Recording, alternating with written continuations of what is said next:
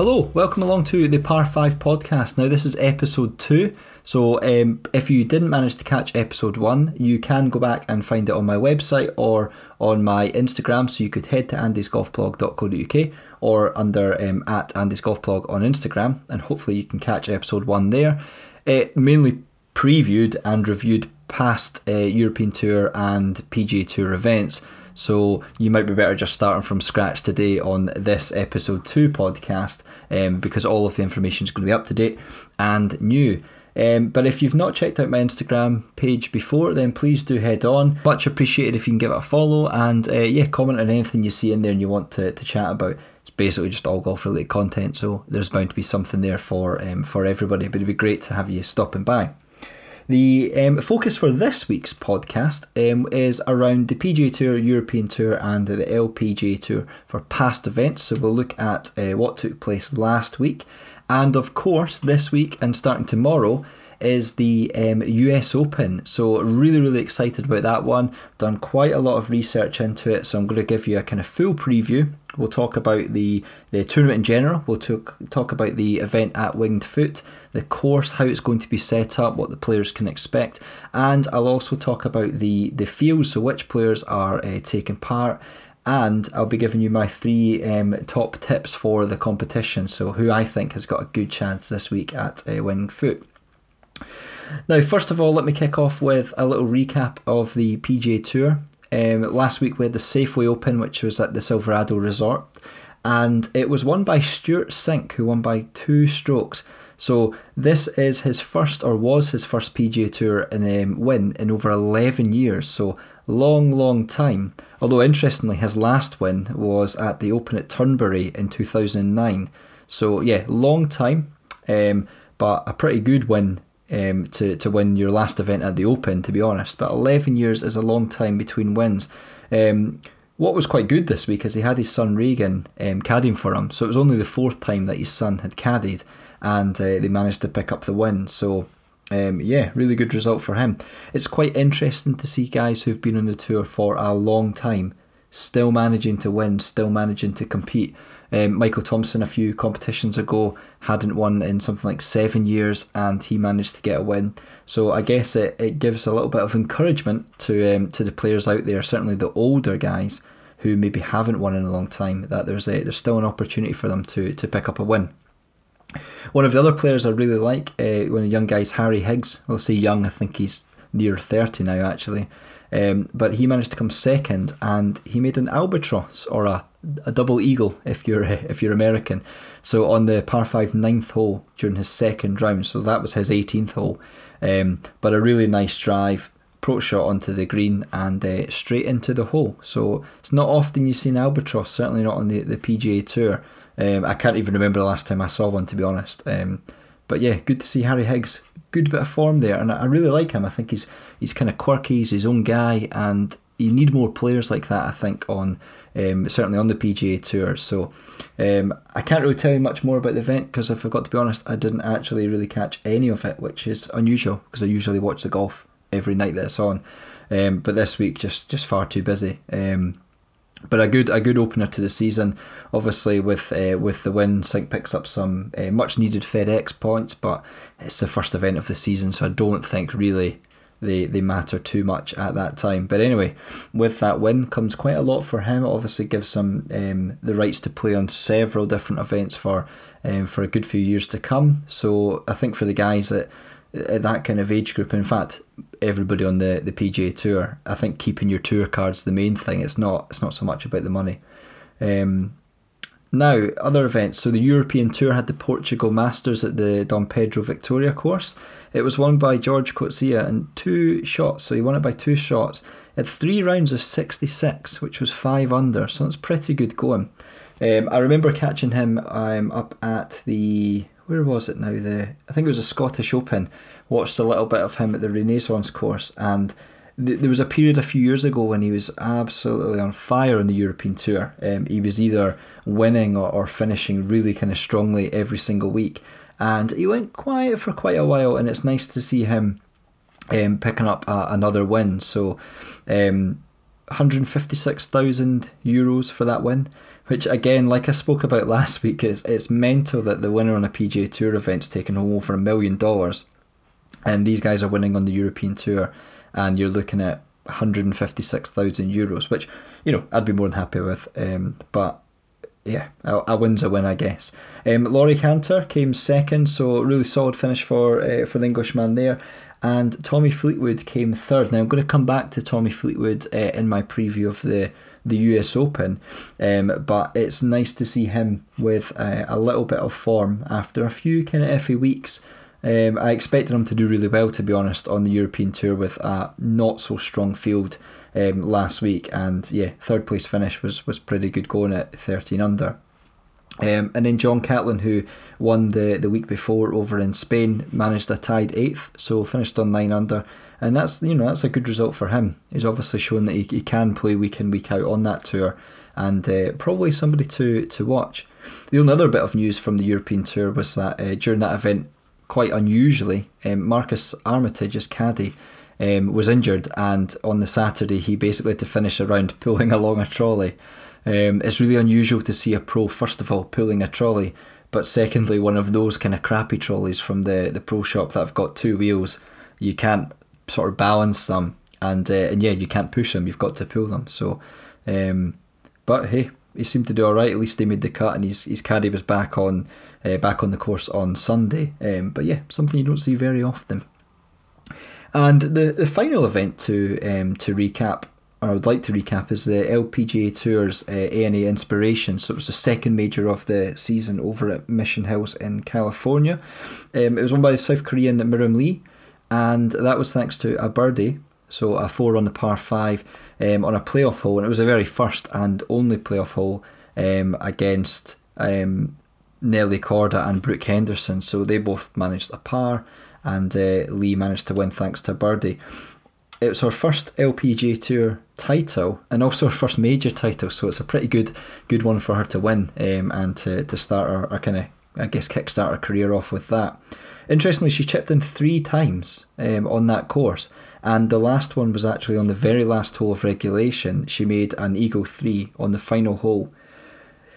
A little bit of kind of, I guess, bad taste from several people, probably including myself actually, about the setup of the 18th hole. So you may have seen it, there was a large advertising board around the back of the 18th green.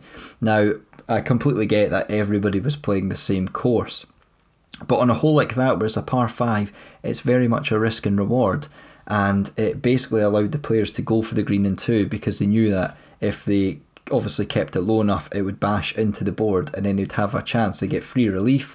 And that's exactly what Lee did in regulation, and she chipped in from the edge there. Whereas normally, in these types of events, think like the 17th at Sawgrass, the players have to be accurate, and if they do decide to go for it, certainly on a par 5 like that hole there, in 2, then obviously if they go through the back, they'd be off, and they're looking at taking a drop.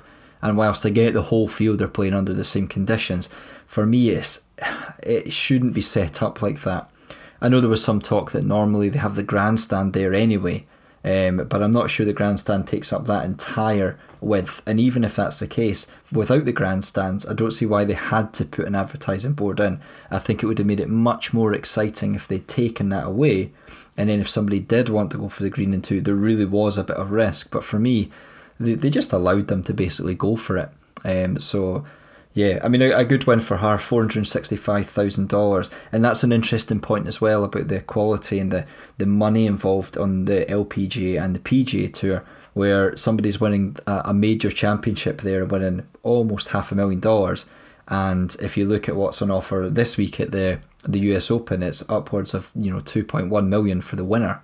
So it's almost sort of 4 or 5 times the prize pot for the winner on the PGA Tour compared to on the LPGA Tour. So I'm sure over time you'll probably start to see that gap maybe getting bridged a little bit. Still a hefty paycheck, of course, but yeah, quite a difference there.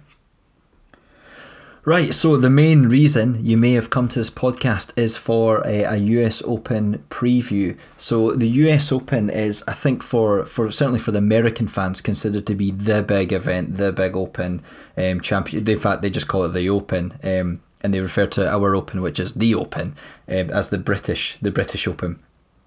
For me personally, the Masters is still by far my favourite major, but I think that's because it comes at the start of the year normally, and it's all that kind of build up because it's been so long since a major championship. By the time you get around to Augusta, it's really exciting, and the golf season just really kind of properly starting.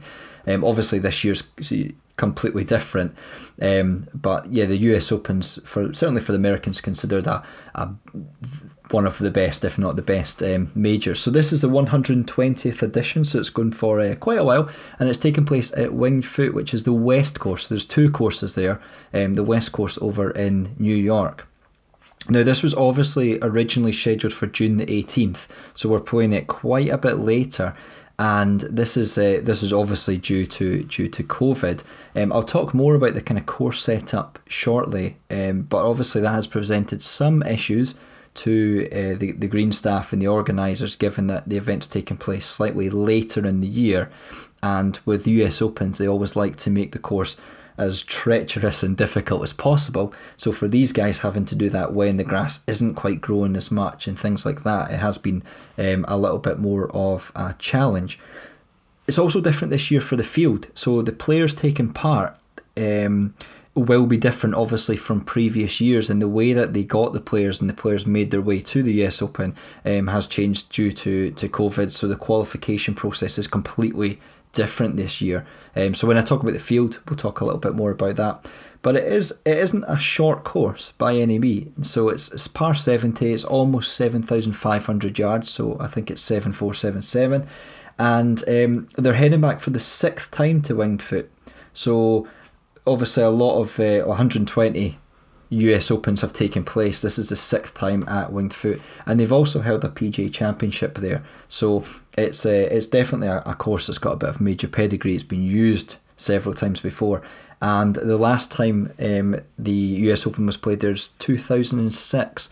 So that was when Geoff Ogilvy won the championship there. There were quite a few players behind leading into it, but he managed to pick up the win there, famously just in front of Phil Mickelson, who I'll talk more about later on, and Colin Montgomerie. So another one of Colin Montgomerie's sort of major misses. Never been a big fan of Monty, if I'm honest, anyway, so it doesn't really break my heart that he never managed to get a major. But yeah, another one that got away, shall we say.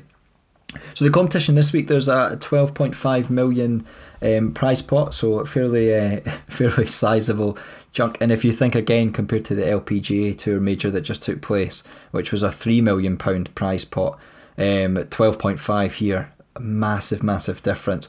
144 players in the field, and the winner will take home $2.16 million. So yeah, pretty good earnings for a weekend's work. So Gary Woodland is the defending champion, and as I mentioned earlier, he would have been defending in June. We're now here in September, and he won over at Pebble Beach. So I was watching a couple of clips of his victory actually during the week, and I was remembering that little lob wedge on the 17th, so where he chipped from one side of the green over the little ridge to the pin, and managed to save par. And I think that for me was the kind of crucial shot for him. And yeah, he was definitely deserving, I think, that week of the championship. I don't know personally if he's going to manage to defend it. I can't really say it, if I'm honest, but never say never. So looking at the past champions at Winged Foot, so Bobby Jones 1929, Billy Casper 1959, we've got Hale Irwin 1974, Fuzzy Zoeller 1984, and then as I mentioned, the most recent winner there was Geoff Ogilvy in 2006. So some pretty big names there have managed to win it Winged Foot. The thing that's quite important and quite interesting about the course is that only 2 players in the US Opens there have actually managed to finish under par. So 2 players in all of those US Opens so far. So 5 of them have managed to finish under par, and those 2 players were Greg Norman and Fuzzy Zoeller. So Zoeller won on a playoff, but they're the only 2 guys to finish under par. So that kind of gives you a little bit of an indication as to just how difficult it's going to be for the players this week. And for me personally, that's how it should be.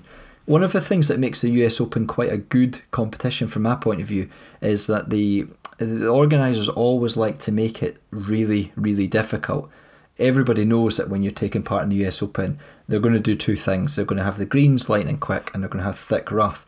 But I think on the tour in general nowadays, that's what you tend to see most weeks. So the courses can't necessarily be made longer, but the players are now hitting longer.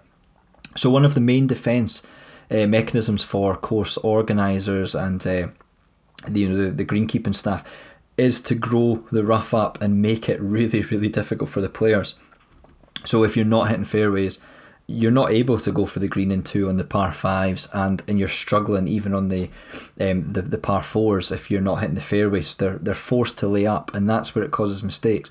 And of course, when you've got the greens that are lightning quick, and they've got undulations and whatnot, these guys are kind of really tested. So the likelihood is, based on the reading I've been doing and looking at past events and looking at videos shared by caddies on Instagram, this week's probably going to be no different. And I wouldn't be surprised if you don't have any players under par, to be honest, because yeah, it looks absolutely hellish.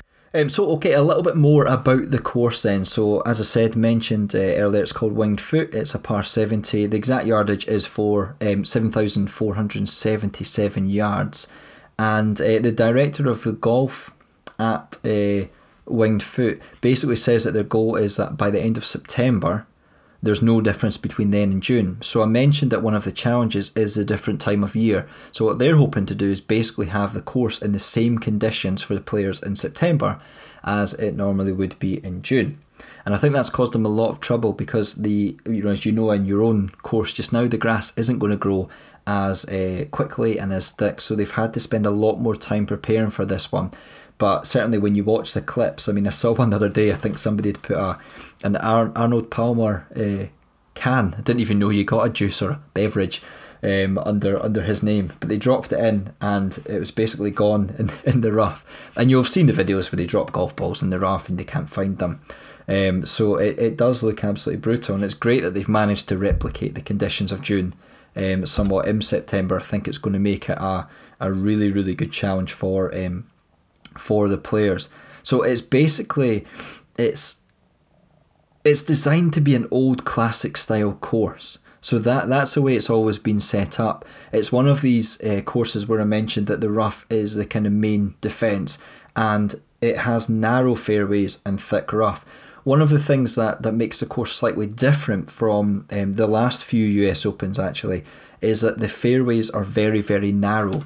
So you're looking at maybe 25 to 30 yards wide, whereas previously it's been anywhere between 40 and 60. So they could have been double the width in past US Opens, certainly the last maybe 4 or 5.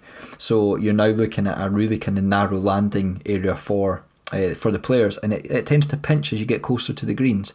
So these big hitters like DeChambeau and Dustin Johnson, whilst they might be able to smash the ball miles, they're going to have to be accurate. And I think unless they're really accurate, they're going to struggle, because even if you're close to the green and hitting out of the thick rough, there's no guarantee that you're going to get the ball close. And as you all know, when you're hitting out the rough, trying to get the ball to stop can be a bit of a mission.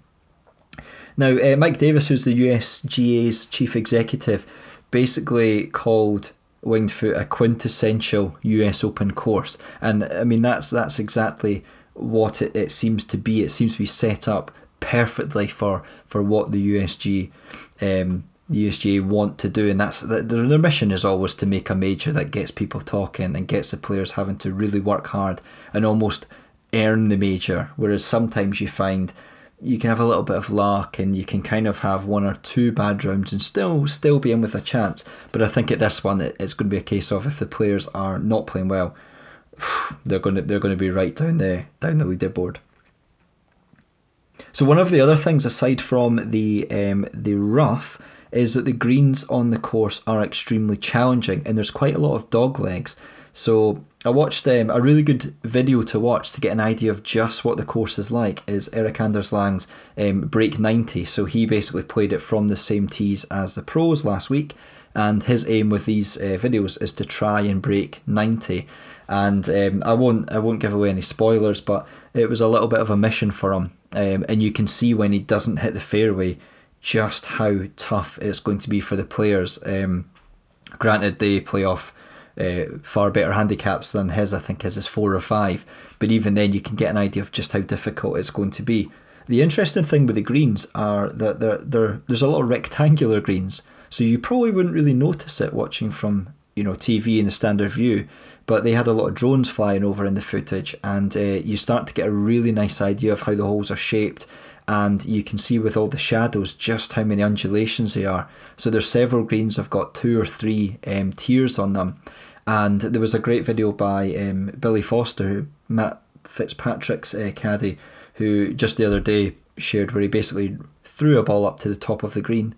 The ball basically just ran all the way back off, right the way off to the front. So you can get an idea from these kind of clips on social media just how difficult it's going to be for the players. So one of the other things to consider that in 2006 it had a scoring average of 74.99. So the only hole which was played under par for the entire week was the 5th hole, which is a par 5. So you're looking at a scoring average of almost 75, so 5 over par on average from all of the players. So I think you could be looking at another week like the BMW Championship at Olympia Fields, where hardly any players were, if any, were under par, and it was a real kind of struggle for them. And that, as I said earlier, that's what's going to make this a really good and exciting competition, because there's going to be plenty of opportunities for players to make bogeys or double bogeys or worse, and hopefully it's some of the guys who are out front, so we can keep a kind of tight pack and have an exciting finish on the Sunday.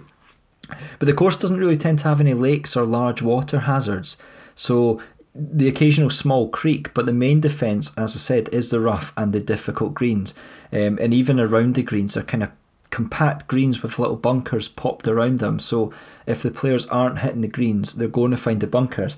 And you'll probably find a lot of the players would prefer to land in the bunkers than land in the rough. So I wouldn't be surprised to see a lot of guys finding the bunker at the edge of the greens and looking to save par that way rather than trying to get out of the rough. So you could be looking at a player who's got a pretty good wedge game from the bunkers to be performing well this week. Now, the course was designed by A.W. Tillinghast, so he designed it many moons ago, but he was known as Tilly the Terror. So essentially the courses that he designed were always really, really challenging. And one of the things he liked to do was he liked to emphasise finesse. So he wasn't interested in the players who could smash the ball around and were basically, the big hitters. He's looking for the guys who had the ability, who had the finesse and the short game skills to be able to negotiate the course, to hit the fairways and to hit the greens, rather than just trying to bomb it down the middle or cut corners. And obviously when he designed the course, the game was slightly different. We didn't have the Brysons and the Dustin Johnsons, certainly with the modern equipment, but he has designed the courses so that they reward really good approach play. Jack Nicklaus has said that Winged Foot, basically the greens there were the most difficult greens he's ever seen, and obviously he's seen a lot of courses and designed a lot of courses, so that gives you an indication of how difficult it is. Tiger Woods has come out this week to say it's up there with the top 3 most difficult courses he's played. Justin Thomas, one of the top players on tour, said exactly the same. So these guys have played it and they're talking about how challenging it's going to be, but it's going to make it exciting. And even going back to the Colin Montgomery from earlier from 2006, so he was runner up then, and he said that the greens were basically as quick downhill as at Augusta, but there was probably more slopes. So one of the things you always see at Augusta are the players who putt well are the players who tend to do well, and these guys are playing on greens that could be just as difficult, if not more difficult, and then they're playing a longer course with thicker rough. So it's definitely going to be exciting. Now, looking at the field this week, basically I mentioned at the top of the podcast that there's a real difference this year with regards to the qualification. So that's kind of done two things. Obviously, it was because of COVID they couldn't have the national and the regional qualifiers. So we still have amateurs playing this year, but it's slightly different. So in past years they've had over 150 players. This year there's 144, and normally around about 50% of the places actually go to amateur players or qualifiers. This year there's a lot more players playing, and there's a lot more of the kind of regulars on the likes of the PGA Tour or the performing players on the European Tour. So to give you an idea of the sort of thing, that you can go online and find out how they made their way to the US Open. But essentially players from the top 70 in the world rankings will be there. So if they're not exempt already through another way, then you've got the likes of Ian Poulter, Eddie Pepperell, who was, I think, about 61st or something like that. He's there this week. Robert McIntyre from Scotland, who obviously we're going to be rooting for because we're Scottish. He is taking part, and I think he's around about 67th in the world. So for these guys, it's probably been an absolute blessing in disguise that they've not been able to put these qualifiers on, because it's given them an opportunity to compete in a major and to compete for a huge amount of money and also world ranking points. Other players that are there, so you've got basically the top 10 players and ties who weren't already exempt from the competitions, the 3M Open all the way through to the Wyndham Championship. So some of the players were qualifying that way. The top 3 players in the PGA Championship qualified. The top 5 from the FedEx Cup final point standings, so some of the guys you saw in the FedEx playoff made it through to it as well. And also, which was quite good, the UK swing of the European Tour, which happened recently, the top 10 point scorers, so combined point scorers. So you've seen players like Connor Symes managed to get a spot, which I'm sure for him will be an incredible experience. And he's been playing really, really well recently in the European Tour, so it's nice to see people rewarded. And yeah, there's various other ways that the guys have qualified. The US Open's website gives you more of a kind of breakdown. But it's probably makes it more of a competition in my mind, because instead of having guys who are qualifying at these smaller events, you're now bringing in the top 70 world ranked players. So you're bringing the kind of the best of the best to the event, and it's a slightly smaller field. And for me, that makes it much, much more competitive.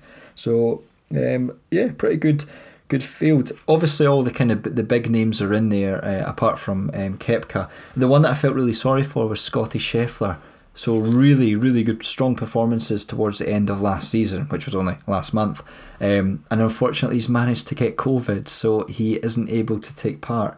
And aside from that being probably devastating for him, it kind of serves as a really good reminder that obviously it hasn't gone away. So any of the players could turn up this weekend or this week and find that they have to withdraw because of it. So they've obviously got to be really kind of careful week in, week out when they're moving between tournaments.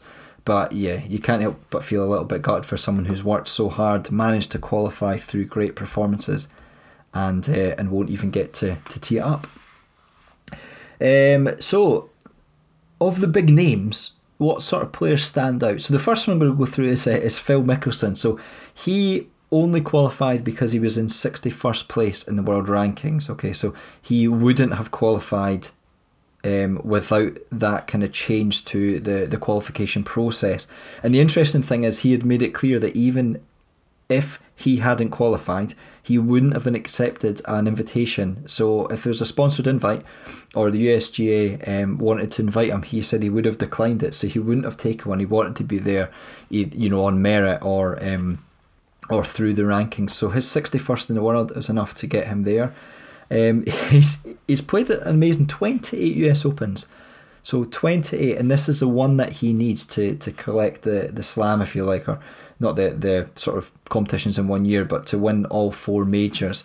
So he's had 6 second place finishes, and I can't help but feel that it's not a surprise that he hasn't won this one, because for me he's not accurate enough for a US Open, and this might come back to bite me. He may end up winning this one, but I don't think so. But as much as I'd quite like to see him win, I think it'd be great for him. And since he's been on social media in the last sort of year or so, I find him really quite interesting. I think seems like a great character, and I've definitely warmed to him. But I just can't see him managing this. I think his opportunity in 2006, where he double bogeyed the last hole All he needed was a par. Even a bogey would have forced a playoff, but to make a double bogey there alongside Montgomery, and I think Jim Furyk managed to mess it up as well.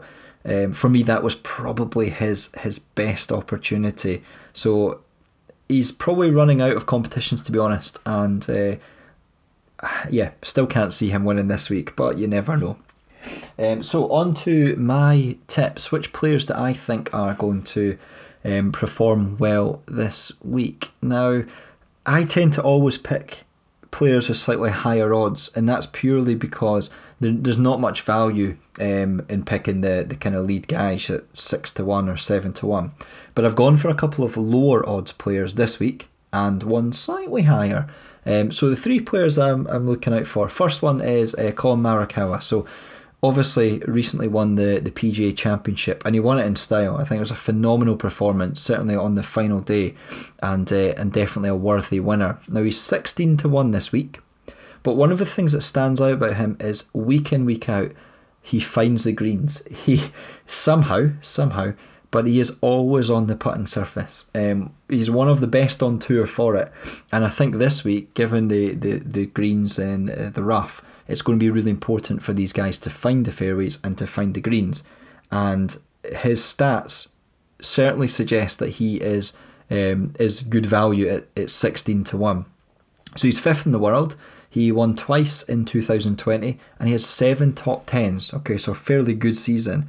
Made over $5.2 million, and pretty good going. So one of the things to think about is last year at the US Open he was tied 35th, so not really a great finish, but then relatively new to the game, so probably finding his feet a little bit. But the encouraging stats to go through, so he was 2nd on tour last season, so for the entire season, 2nd for strokes gained approach to the green. He was 5th for strokes gained tee to green.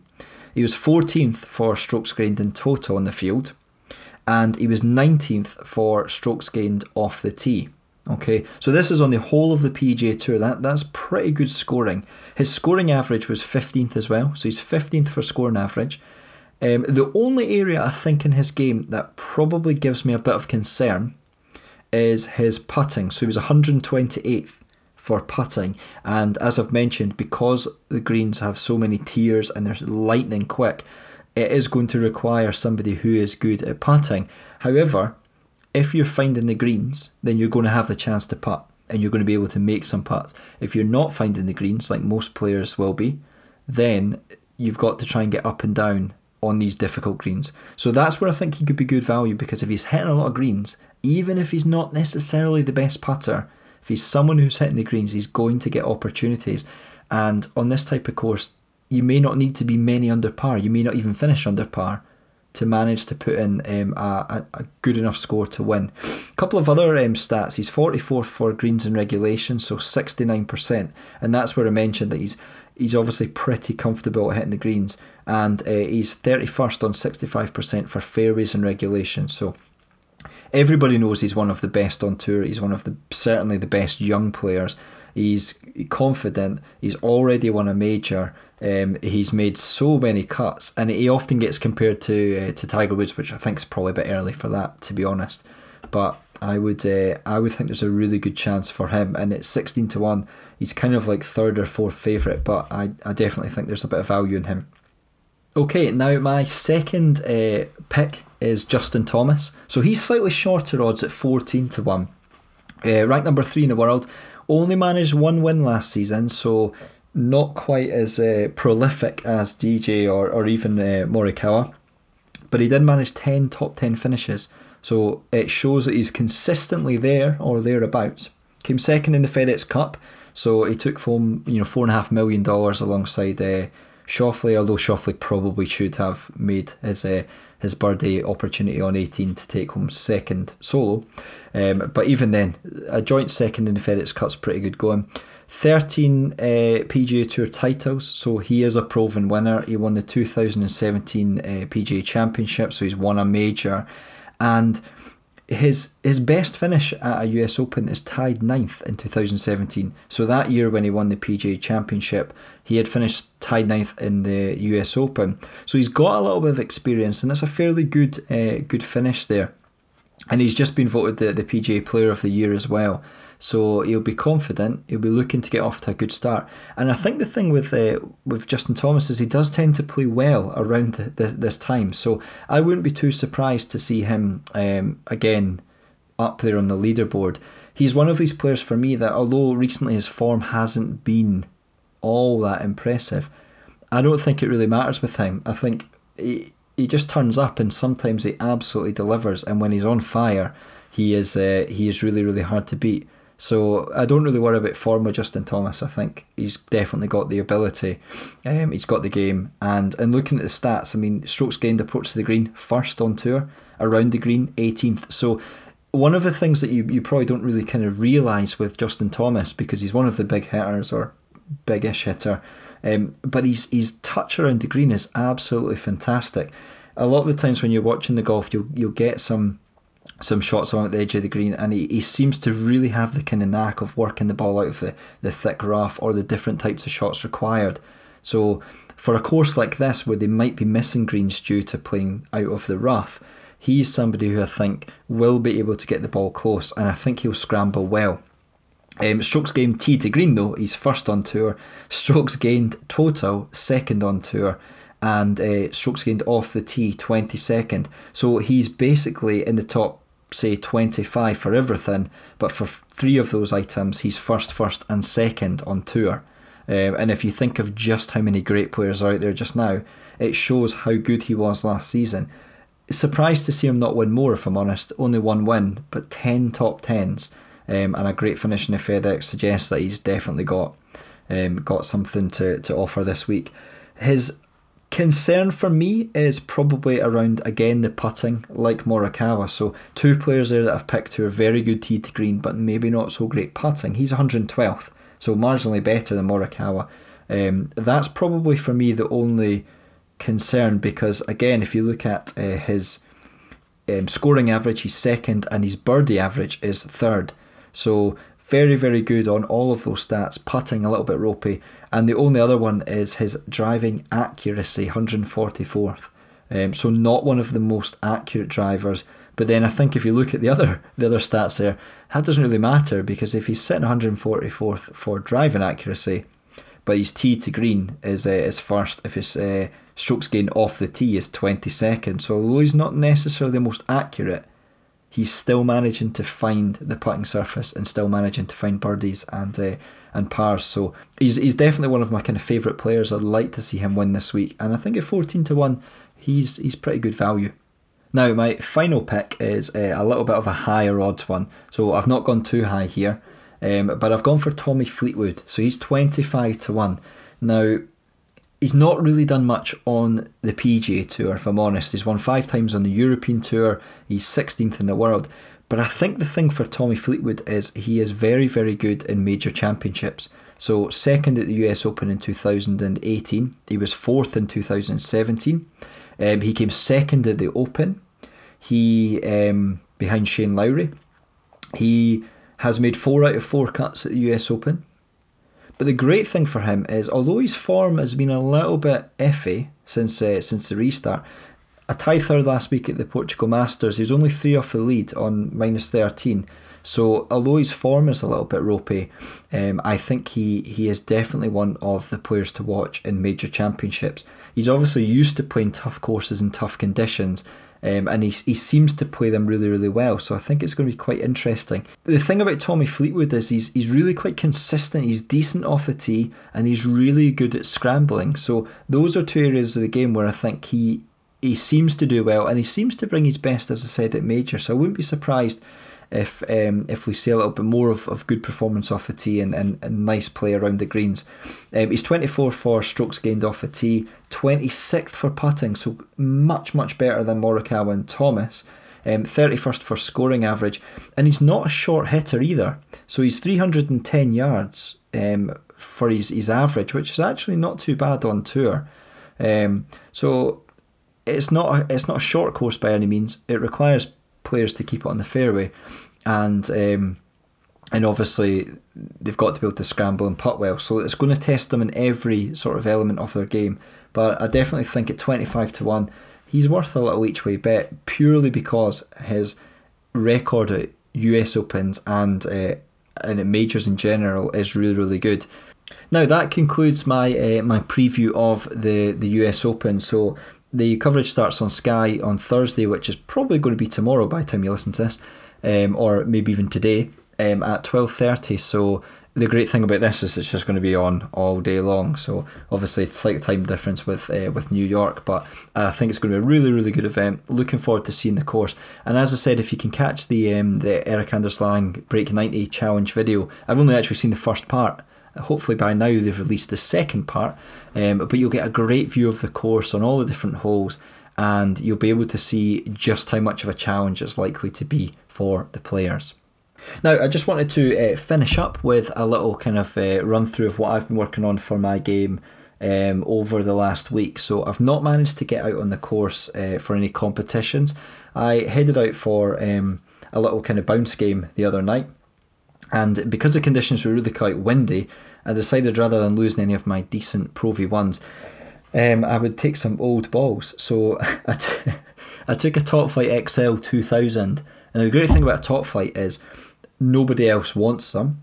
Okay, so if you lose it, it's the kind of ball you just end up walking past and leaving if you happen to find one. So I knew that if I lost it, I would probably find it again at some point. But it was almost like a little trip down memory lane for me. So when I used to go to the local park with my friends and hit golf balls, the Top Flight XL was like the ball that everybody wanted.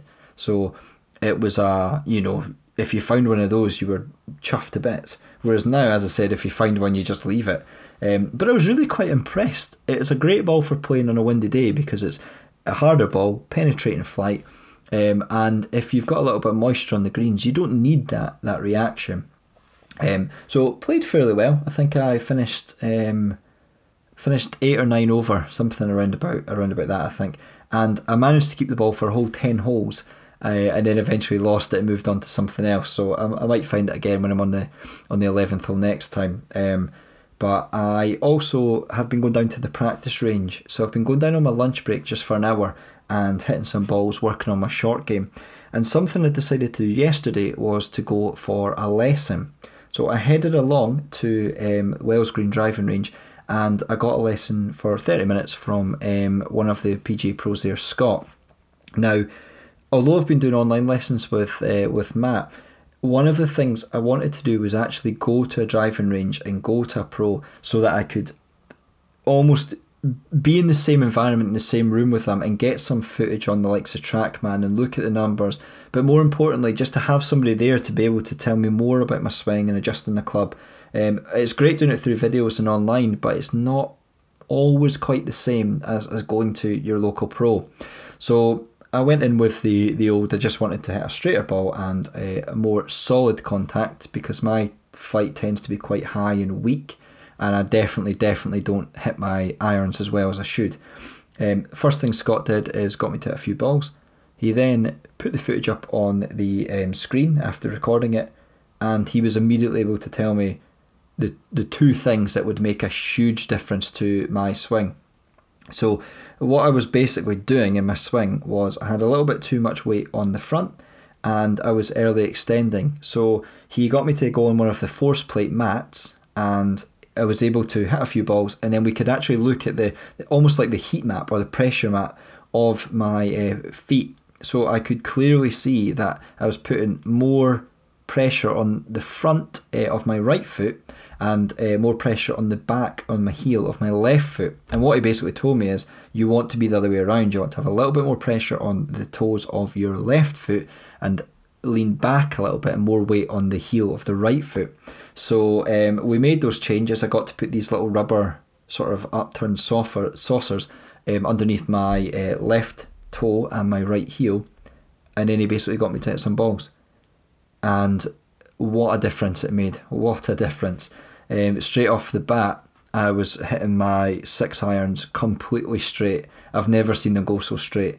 And what I said to him is, I'm looking to get the feeling of a decent contact, because I so rarely get that it's actually like when I hit a good ball, it's a surprise, whereas it should be you do that every time and then you feel when you don't hit a good one. Whereas for me, it's the opposite way around. So what we did is we worked on that, hit some more balls, and he basically said, we're going to leave it there, go out and practice it, and see how you get on. So I went down today on my lunch break, and I've never hit the ball so well in my life. Never. 6 irons and 5 irons were straight into the wind, straight down the middle, and even my 3-woods, I was managing to clear the fence at the end of our range, so I was carrying 220 yards with my 3-wood, which I never, not until wind anyway. So really, really kind of solid strikes. I've still got a little bit of the over the top movement, but we went from something like 15 degrees out down to 2, so it's not far off, and I've agreed with Scott to then work on this later on. But it was really, really good. For me, it's not something I do very often, going to get a lesson, but getting that little bit of information and feedback is really, really useful. And I'm looking forward to continuing to work on that down at the range during my lunch breaks, and I'll still do a little bit of chipping and putting just to keep that in check. But hopefully if I can stick with this, then when we start next season or next year, after a good solid winter's practice, then I'll be in better shape than I was this year, and I'm hoping to finally get the handicap coming down. Now, future podcasts. So I have arranged to catch up with a couple of different people, and I'm thinking I'm going to do more of an interview style with hopefully ShotScope, some members of the ShotScope team, and I'm also going to get George, who is a PGA professional and runs the Short Gains on Instagram. I'm going to catch up with him, so we'll either do like a recorded version with the video, or maybe just audio only, but I'm looking to line those up in the next couple of weeks. So I'm hoping that the next 2 podcasts, rather than me just talking for an hour, are going to have some people from the golf industry, so a PGA pro telling us all about the great work he does with his clients, and with certainly the kids at the academy.